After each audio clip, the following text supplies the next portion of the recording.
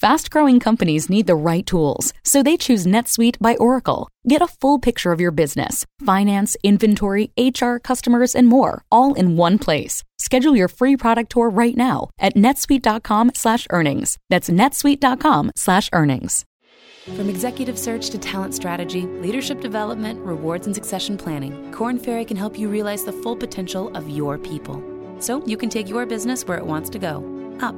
Learn more at kornferry.com/up. Keith Olbermann. You know him from ESPN if you watched SportsCenter in the 90s, or from his career as a commentator on MSNBC. This week on Game Plan, we're talking about his drama-filled career, where he got fired and rehired and apparently burned bridges along the way.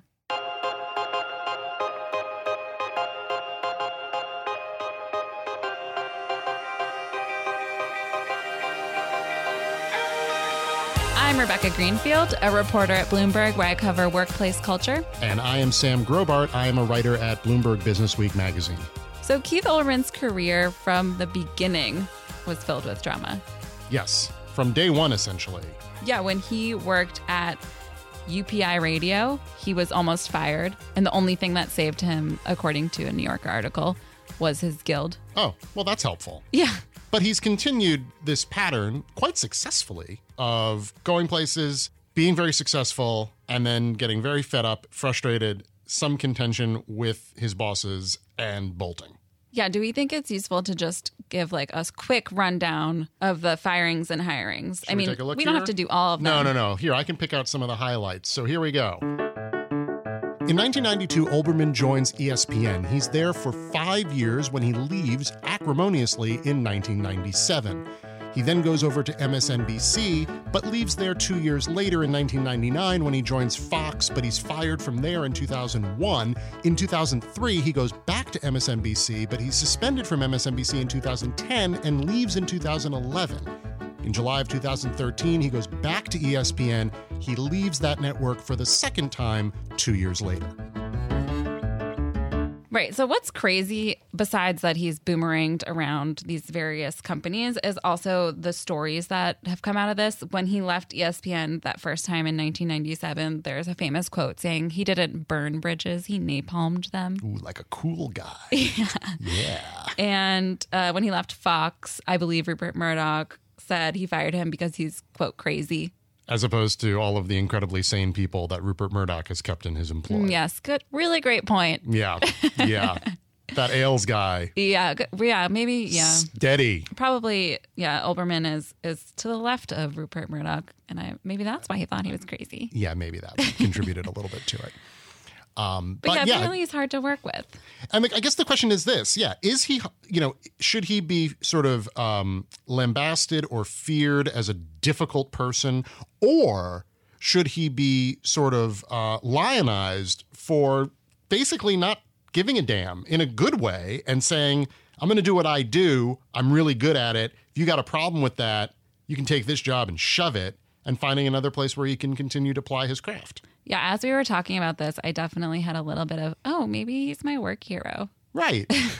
Maybe Keith Olbermann is sort of like what we all wish we could be, which is apparently permanently employable. Yes. Obviously very well compensated, and with the kind of courage of his convictions to leave a place when he starts to feel like things are going south for him. Yeah, and he obviously is good enough to get hired back from these same places. That's what's crazy. It's not like he's just jumped.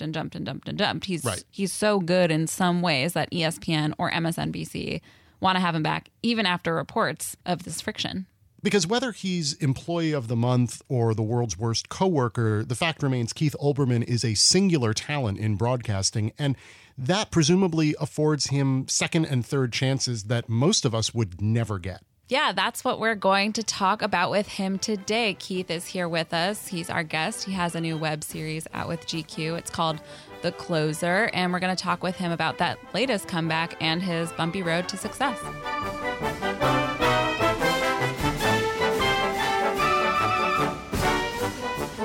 So why don't you start, Keith, by telling us about your latest role at GQ?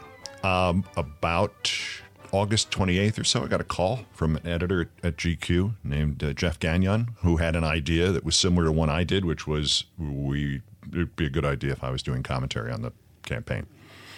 Yeah. And I think 10 days later, we posted the first of them, which is not quite the record in my career for getting something started. But we posted a piece called 176 Reasons Donald Trump Should Not Be Elected or Cannot Be Elected, or however it has various titles, which has been in the following 10 days or so seen somewhere around 3.5 million times. So you made the decision so quickly to take the job.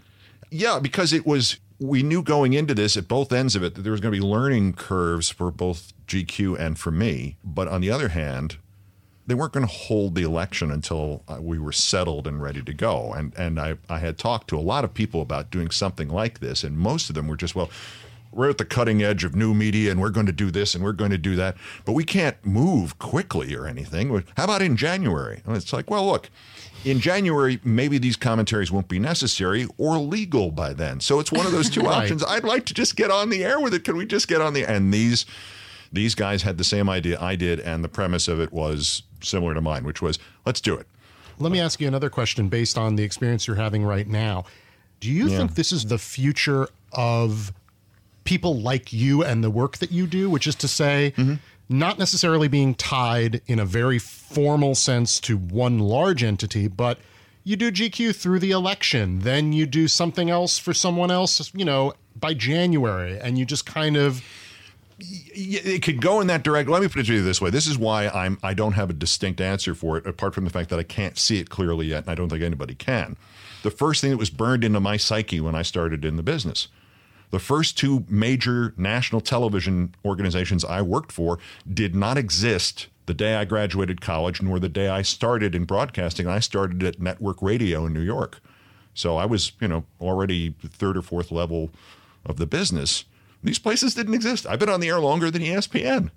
And that was the place I'd have the most success, except for CNN, which didn't exist, and MSNBC, which was 17 years away from existing. So you have to adjust to it if you're somebody who's working in the industry. And this is, the possibility that you have a brand and then you marry your brand or date your brand to somebody else's brand is absolutely a possibility. And certainly we're doing that right now. Your career seems particularly well suited for that. Because I changed a lot over the years? Yeah, or because, so I don't have any tattoos with logos of companies on me. Yeah, you're not particularly loyal to a specific company. You've also... No, I'm always loyal when I'm there. Don't I am actually a tremendous team player. It's one of the unfortunate things you can't really convince anybody of. How many teams have you played for? Yeah, but I was a team player for all those teams. But go ahead. I'm sorry. Well, you've amassed a large audience already. Yeah, it's 5.5 million as of the first 6 commentaries and 1 interview, which is a lot. Yeah, from a dead stop. Yeah, right. I mean, there was nothing. This did not exist on Labor Day at all. Yeah, we're trying to build an audience. It's a really hard thing to do when you're just some people. Have you always had that view on your career? Like, I'm going to build an audience for me. I'm in this for my own personal growth. Only in the sense of that old philosophy that is, if it does not interest you, it cannot possibly interest the person you're talking to. In other words, I never associated the salary with the work or how much effort I should put into it or what it should look like. And the venue is sometimes important. You reflect to some degree who you're working for, and there are rules in some places that don't exist in others. I always thought that I had an obligation to myself more than anything else to do it in a way that matched my standards. And I would often get into conflicts with management places that didn't have the same standards. And I would be saying, I don't think we should do this. I don't think it's journalistically correct. And then they would say, well, you don't make that decision here. And I would say, well, I do make one decision here, and then I'd go to somewhere else. If you're working just to be on, so you can say at the end of the day, oh, I work for such and such, forget it. I mean, there will be trained artificial intelligences who can take that job. You will be competing with a machine that never stumbles on the air. And I mean, if you're just going to be a voice, if you're going to have a set of codes and a point of view, I think no matter what the medium turns out to be, even if we're speaking telepathically to the audience eventually and there's no equipment required except a small chip here in one of your teeth, that will always be in demand. And it will also, if you stick to that, it will also be, every work experience will be valuable in some way. You talk about the relationship that you've had with some of your employers, how you will disagree. You have the option to leave. Obviously, you have done that. Mm-hmm. Was that always true for you from the beginning? Or did you come into that understanding later on in your career? And if so, what was that education? I was also like this as a child. Okay. Yeah. No, I tell you, this is very interesting because my father, who had two full-time jobs in his life and the rest of his career worked freelance, said to me once when I was leaving, my first job was at United Press International.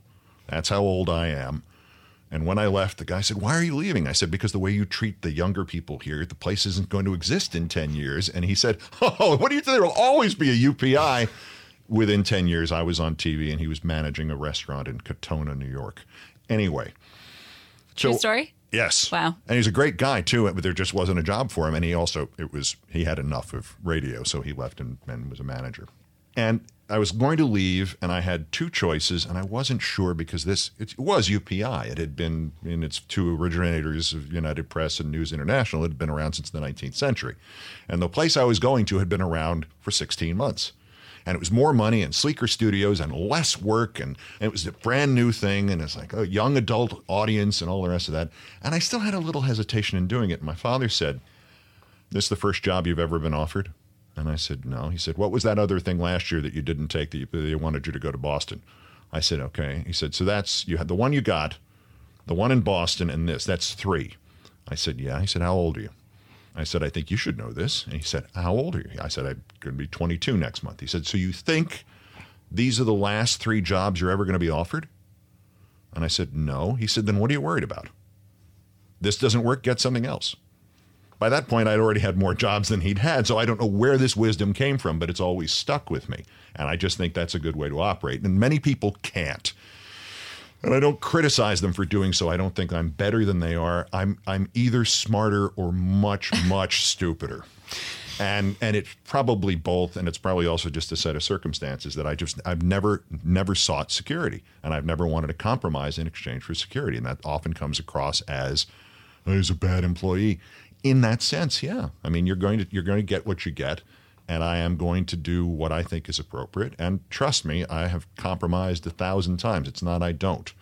It's not I won't. It's this is fine. These first 2,500 compromises are fine. Number 2,501 is where I draw the line.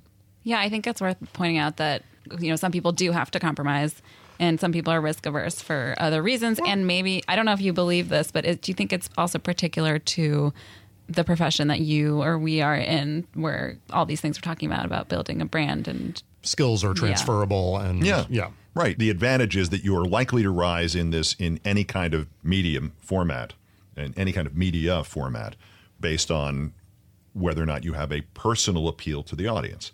And it's not, well, we like generic announcer number 32, and he's the new generic announcer number 32. It's not a character that's written for you. It's not my old friend Elizabeth Montgomery's husband on Bewitched, who suddenly was a different guy in September. And it was like, no, there's nothing. All the characters are behaving like there's nothing wrong here. He's just regenerated like Doctor Who. But, that's fine. It's not like that. You are yourself, and that is the brand. And the other thing I would point out in my defense in terms of this, it's not strategy, it's a reflection of my personality. Mm-hmm. I have had, my national television employers have been CNN, ESPN, MSNBC, and Fox, and Current, if you want to count that. But the Current doesn't exist anymore, so that's not possible. 4 television networks that I've had some success at, and I've gone back to work a second and in one case a third time with 3 of them. So I went back to MSNBC, I went back to CNN, I went back to ESPN, and it wasn't me going, "Can I please come back?" It was a mutual decision. So there is, in all the sort of wanderlust quality to it, right? It's not very usual that you go back to a former employer, especially when you have a reputation of burning down bridges. It's like that. That's just for show, so that when you leave someone, it's like, "I didn't like that girlfriend anyway." It's the business equivalent of that. Up happens when the power and potential of every employee and leader in your workforce is released. And Korn Ferry can get you there by aligning your people to your strategy. attracting, developing, engaging, and rewarding them to reach new heights. With Korn Ferry, you get a partner who truly understands people, leadership, and the new landscape of work. A partner who knows how to take your business up. Learn more at kornferry.com/up. Do you ever think back on the different places that you've worked and wish that Try to remember them? Right. Yes. Okay. Do you ever have any regrets or wish that maybe... Yeah. Oh, absolutely. My going back to work for ESPN the second time was principally to change the ending of that experience, because I did not think I had behaved particularly maturely. And I thought, looking and particularly reading about how it was seen 20 years later, that there needed to be a different ending to it. And I think I succeeded at accomplishing that. I would never go back and say that the opinions that I took my stances on were wrong, but there was absolutely no reason for me to have done certain things about them, like in a couple of cases going public, certainly, the 12, 13-page memos that I would slip under my boss's door before going home at midnight probably were unnecessary. And they look at this thing and they go, we hate this guy. This is really well written. And it's a mixed message. I could have just had a conversation. And that was largely why I went back there. And there are other cases where you sit there and you learn from it. If you don't learn from something constantly, I mean, there are mistakes I made at ESPN the second time that I learned from. And I was, 56 years old when that show ended. And there were mistakes that they made too, which they may or may not have learned from. See, I'm still doing it. So as someone, I'm younger than both of you. And if I want to learn something from you and, you're talking about doing what you believe in and sticking to your conscience, but now you're saying that there are also things that you shouldn't have done. You could have acted more mature. So what advice would you give? Never put it on paper. Yeah. I mean, that's a good, that sounds like a either paranoia or a cliche, but there's a permanence to it that you may not be intending as you write it. And this also goes for texts and emails. We just use paper generically. You may not want it to be preserved forever in a large mainframe under the Kremlin. I mean, you don't know where that's going to be. And as the longer I got into it and the more computer materials came in, the more I began to think, is it a good idea? And I would type all these memos on my home computer and just print them out. But even then, it's something that you would say and then you go, well, no, that's not exactly what I meant. It's gone. Right. And there's no reason to. That's the easiest one. It's just sit down and say, here are my reservations. And if you read from note cards or you read from what it is that you had written in anger. And the other one is always, if you can wait till tomorrow to do it, wait till tomorrow to do it. Those are the two simplest things. And the only other general advice in terms of succeeding, that there's two things I always heard. One of them is becoming less and less important. But the first one is, if you want to go and be involved in media in some way, you have to be able to do everything. You have to be able to be in print. You have to be able to be in the spoken form in one way or the other, podcast, radio, internet, whatever. And you have to be able to be on video, on camera in some way, and be able to at least press the button to record the video. You must do all of these things. And, that's it's if there's another dimension that we haven't thought of yet, learn how to do that too. Snapchat. You guys gotta get on it. Yeah, absolutely. Another question I have was that despite all of the turmoil that you've had at some of your jobs, are you happy with your career? Yes. Oh, I achieved everything I intended to achieve at least 15 years ago, possibly longer. Everything that I had set out, and I literally, other kids had daydreams of, I don't know what, being Donald Trump or something. I don't know what the average daydream was for a kid of my age in the 70s, but I actually thought, gee, maybe it'd be great if there was an all-news television station and an all-sports television station, and I'd like to work for them both.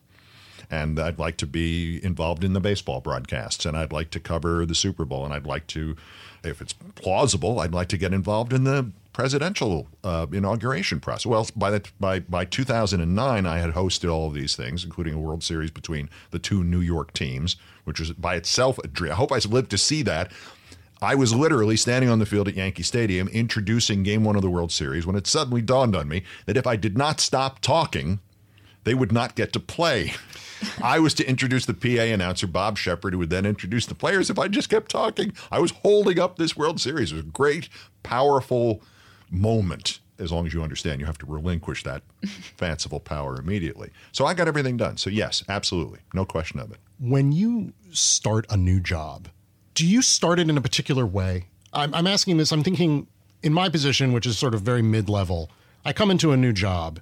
I kind of lay low for a little while. Yes. Yeah. And then I sort of figure out what's what. An hour or two, yes. Okay. Absolutely. Before breaking any heads, yes. No, that would be the assumption.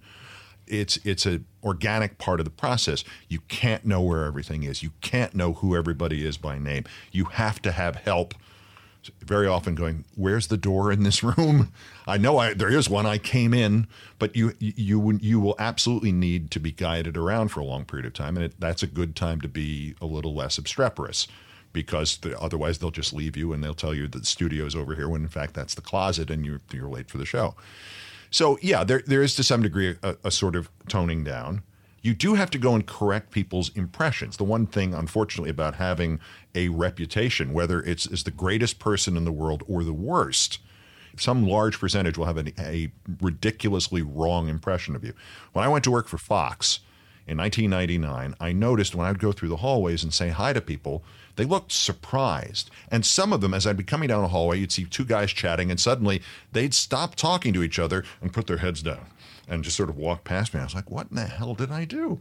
And I found out only at about 6 or 8 weeks in that literally one of the very few true idiot bosses I ever had put out a memo saying, do not talk nor look in the eyes of Keith Olbermann unless he has spoken to you first. I was like, what? I mean, lots of things you could accuse me of in a workplace, but not wanting to talk to the people I worked with was certainly not one of them. And this went on for 6 weeks to the point where I was getting paranoid. And so, yeah, I mean, there's always an adjustment period, but you have to go in and make sure people have a fairly good opinion of you before you start spending that in any way. Yes. Yeah, I imagine that's gotten even harder for you as you've had more of a reputation as your career has gone on. In one sense, in other words, the baggage will seem larger, but if you don't act like the baggage, that point gets across to the relief of the people that you're working with much faster. It's like, he didn't hurt anybody on the first day. It's like, I'm not, it's not that at all. I never have been my reputation to colleagues or people who would be below me on the food chain. It's my employers that I've always treated that way. And I think they would even say that. And I think that's part of the responsibility. You're supposed to punch up at the office, and many times it's been in the behalf of people who did not have the kind of freedom that I described to you before. It's like, people who have 3 mortgages and they have to keep this job. And it's like, well, I don't care one way or the other. I'll stick my neck out. I don't care. It grows back. But it doesn't grow back for everybody. One last question I have is, have you ever been scared that you wouldn't get another job again? The thought occurs every once in a while. I do remember a time I was fired from a job and I was reinstated 2 days later because the boss can't fire you just because you're 21 and he's drunk. But in that initial period of time, it's like, I've been fired from my first job and it doesn't pay a lot, and I need $485 for my studio apartment at 55th and 2nd, and I'm going to have to go sell blood now. That's 1980. I don't think I've really had that feeling since then. And one of the more interesting things is every time the industry evolves into something else, mutates, I think is probably a better word, there's a certain group of people who are grandfathered in. And now that I'm old enough to be a grandfather, it's literally true that as, say, the studio sports news show deflates into something people don't need on cable, there are a few people who they'll still watch. Bob Costas, Tony Kornheiser, me. Well, I got under that wire. I'm somehow in I remember him from my childhood or my father's childhood or whatever. I mean, I literally, it's like, I used to watch you. Press Secretary of the United States, or the White House, said to me the other day that he used to watch me on doing sports when he was a kid. It's like, oh, for God's sake. So yes and no. You have anybody in a performing position whatsoever is always worried about that. But on the other hand, it seems like I've sneaked into some sort of permanent stature where people at least will tune in to laugh, even if I don't want them to laugh at that particular moment. So yeah, that seems like a nice luxury that you've built it up. It's a living. Well, thank you so much for talking to us about your career. This was really interesting for me. And for me, thank you. I'm glad. I hope so. And I hope that if anybody's still listening, I hope it was interesting for them too. We do too. So there you have it, folks. News you can use from a multimillionaire legendary television and radio broadcaster. That being said, I do think that there were some lessons to be taken from that conversation that actually do apply to anybody in the workplace. Yeah, I felt a little inspired. Yeah, no, I'm ready to go out there and, start kicking ass and taking names. Yeah. I mean, yeah, being in it for yourself a little bit seems like a good lesson that everyone in their career could use. Sure. Stay true to yourself. Yeah. Follow your dreams. That's the Keith Olbermann way. That's right. He said he reached his dreams like 20 years ago. We should all be so lucky. By the way, I did the math then, and I realized that he reached his dreams younger than I am now. We're failures. Although maybe this is my dream. Yeah, come on. Well, if you put it that way. All right, and now it's time for our favorite part of the show, Half-Baked Takes. Half-Baked Takes. Half-baked takes are our not fully formed opinions about the world at work and not. So what's yours, Sam? Mine has to do with the business lunch, and it also has to do with what to order at the business lunch. The trick here is you want to pick a dish that is easy to eat, and that generally means food on fork in mouth, clean release, repeat. So the brisket sandwich with extra jus does not fit into this description. What does fit into this description? 2 words, chopped salad. Okay, I get that. I get it. It's like a first date. It is like a first date, and you have to look good. But are you going to get the rack of ribs? No, come on. But it's being paid for by your work. So, like, if there's a lobster roll on that menu. Lobster salad. Okay, I do love lobster salad. There you go. I'm not saying you got to cheap out here. You could do the steak salad with prime rib on top. But you have to get something that's been cut up for you and that you can just kind of poke at, almost like you don't even have to look down. You just know you're going to get, like, manageable amounts of food in your mouth. All right, okay. My half-baked take is that I think it's okay to use your phone during meetings. That is such a super troll. Well, that's kind of the point of takes, to get people riled. All right. Meetings take up a lot of time. Everybody knows that they're too long. They waste a lot of time. I think that I can be engaged in the meeting and also sometimes check my email because your meeting stinks. I will always be offended at you if and when you do that. Is this a generational thing? I don't think it is. It's like, all my friends have their phones out during dinner, so I'm used to it. Nah, that ain't right. That's not right at all. Well, maybe your meeting should be better. I don't have meetings. Let me tell you right now. So don't look at me. So the solution is no meetings. Well, that would be nice. But I got to tell you, I will meet you halfway, which is to say a discreet under the table kind of check. Yeah, just to see what's up. I understand that. I have an Apple Watch. Oh, okay. That makes you better than the rest of us. I mean, actually. And I mean, yeah, that's actually one of the benefits of it. In a meeting, you can just kind of be like, oh, what's up? Oh, okay. Okay, so the solution, everyone gets Apple Watches. No, let's not do that. I don't want to talk about my Apple Watch. That's weird. All right. I will compromise with you. I think that discreet, almost under the table, like at least make the effort to try and hide it. Be cool about it. Yes. I'm obviously cool about it. There are some people, though, who will basically just like put the phone out at the middle of the table, like lean on the table. That is rude. And that to me is just, that's not acceptable. That's like your time is not worth my time. Right. That's just kind of what I'm saying, though. Do me the courtesy at least of trying to look like you know it's wrong. All right. This has been Half-Baked Takes. Half-Baked Takes. Thanks for listening to another episode of Game Plan. You can find me on Twitter. I'm at RZ Greenfield. And you should check out Keith Olbermann's new web series, The Closer, over at GQ. And I'm Sam Grobart. You can find me on Twitter at Sam Grobart. See you next week. Adios.